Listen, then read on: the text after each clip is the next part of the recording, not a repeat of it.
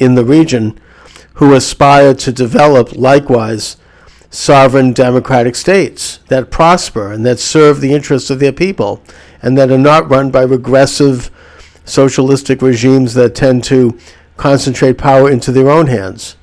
So a strong Israel is a positive force in the region and in the world.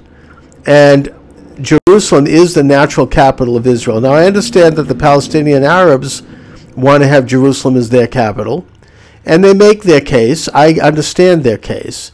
I would simply suggest that the Jewish argument, the Israeli argument, is the better argument. That doesn't mean that Palestinian Arabs should not have some place to center their own autonomous government. And maybe that could even be in Jerusalem. I mean, that's fine. I think that could be possibly worked out as part of a peace agreement between Israel and some kind of a Palestinian entity other than the Jewish state. And that it doesn't preclude that possibility.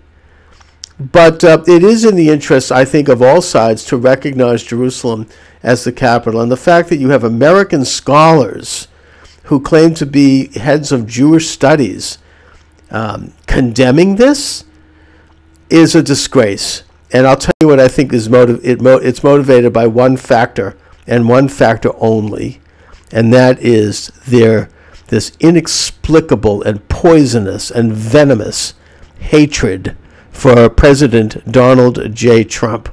That's what this is about. They just hate Trump. If Trump does it, it's bad.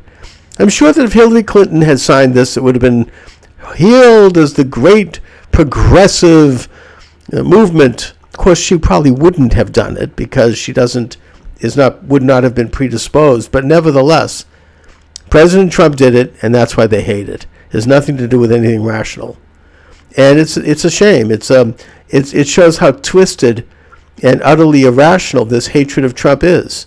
Now, I understand you may not like President Trump, certain policies of President Trump, and some of them are not good. And I understand people who don't like his personality. I get that. But when he does right and when he does well, he ought to be applauded for the good of the country. Look, I didn't agree with President Obama, but when he did the right thing, I applauded. That's what you do. You don't have this almost lockstep, irrational hatred just because someone, it's like a knee-jerk thing. It's so uninformed and so unintellectual, actually, that they're willing to betray the Jewish people and the interests of the state of Israel, all to feed this demented hatred of President Trump. So that's what I see as the motivating factor, and it's a disgrace.